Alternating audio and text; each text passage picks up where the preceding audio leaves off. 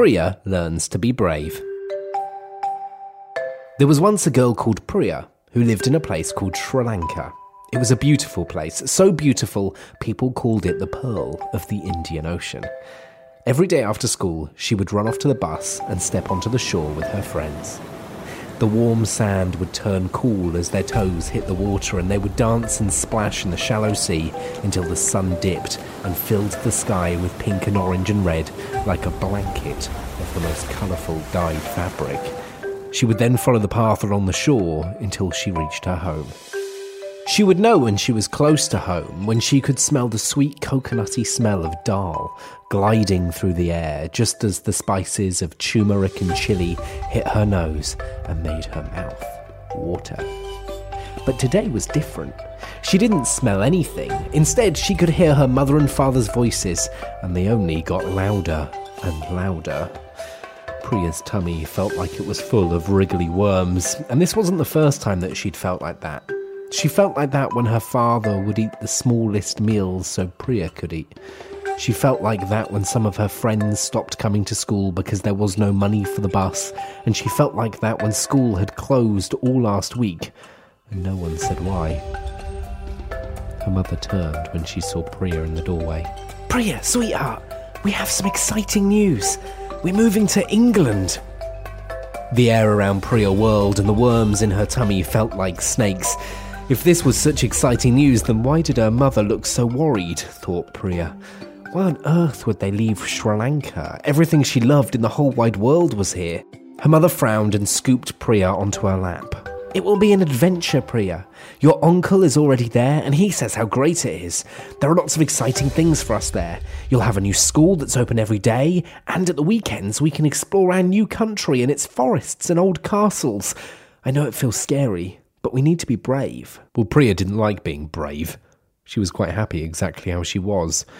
But unfortunately for Priya, as often happens when you're only 4, you don't always get your way. So despite Priya's protests, she ended up walking off an aeroplane into England the week after.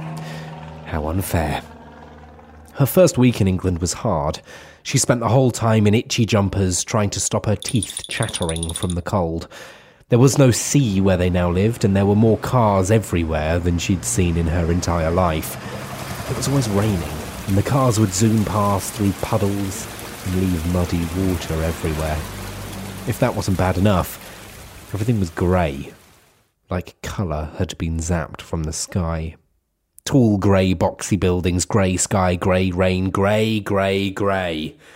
And as she got ready for her first day at her new school, she put on her, you guessed it, grey uniform.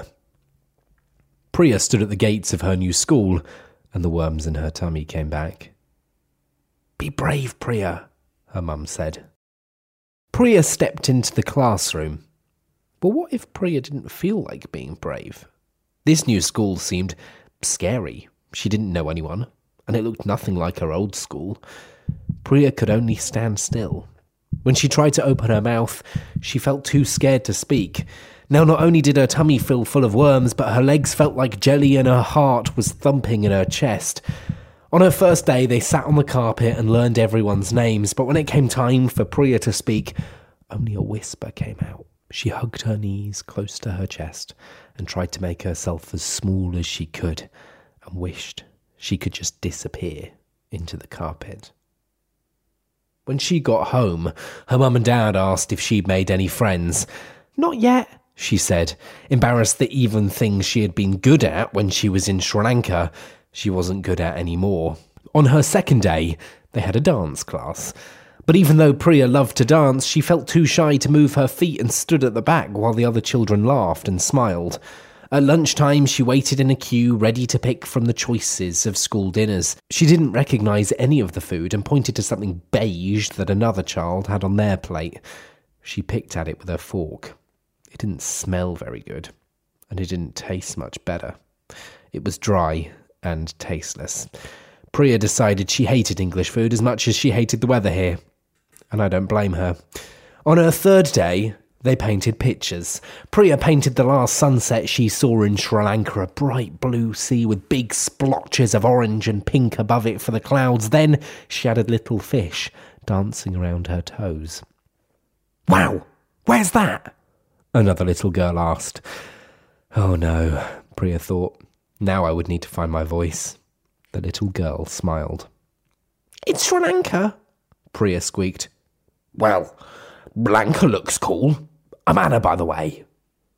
Priya laughed, her voice getting more confident. "Sri Lanka, not Lanka, and yes, it's very beautiful. It's where I'm from," Priya said proudly. "Oh, that's really cool. Do you want to sit with me at lunch?" Priya was dreading lunch, but maybe this new friend would make it better than the day before. Even if the food was bad, at least she wouldn't be on her own. "I don't think I like school food," Priya said. "Really? But today's pizza day. Everybody I've ever met likes pizza." Priya had never had pizza.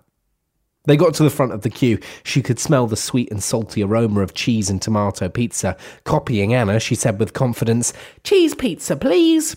It didn't look like anything she'd seen before. She copied Anna, picking up the entire piece and blowing on it before taking a bite, and it tasted like nothing she had ever tasted before either.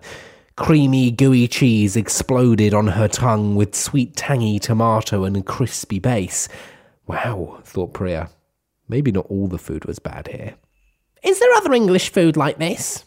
"Well, this is actually Italian food. The school dinners are different every day. Sometimes we have English things like fish and chips or pies, and sometimes we have food from other countries like pizza and pasta from Italy or a chicken curry from India," said Anna before asking, "How come you've never had pizza? Do they not have it where you're from?"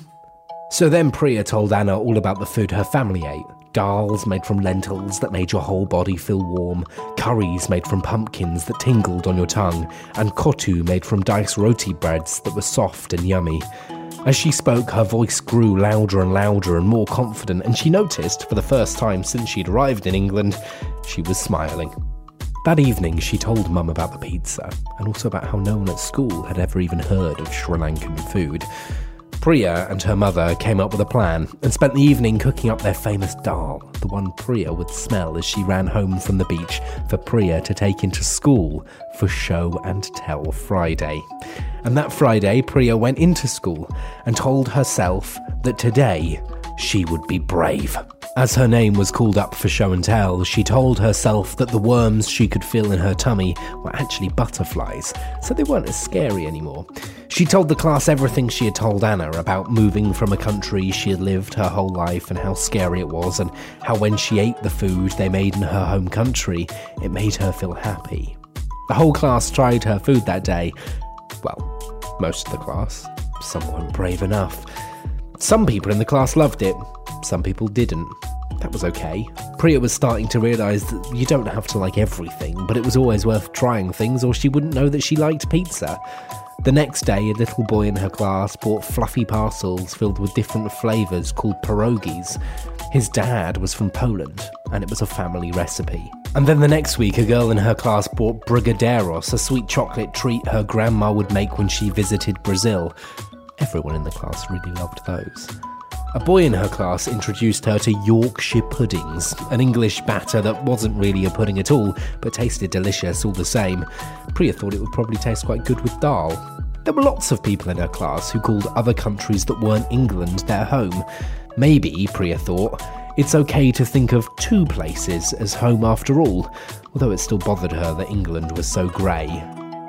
On the last day of term before Christmas break, Priya's teacher gave out awards to different people in the class. This award is for Priya, for being so brave and kind enough to share her stories and her food with us. You inspired so many of us, Priya. Priya hadn't realised that being brave could help other people be brave too. England wasn't all bad, thought Priya, as she looked around at her classmates, even if it wasn't warm or as colourful as her home country. And as she stepped outside, she saw something she'd never seen before. It was cold, and not at all colourful. Two things Priya normally complained about, but it was beautiful. Small flakes of pure white snow falling softly from the sky. She held her hand out to catch one, and it sent an icy tingle through her hand. Snow. Life here could be wonderful. It was just a different kind of wonderful to what she was expecting.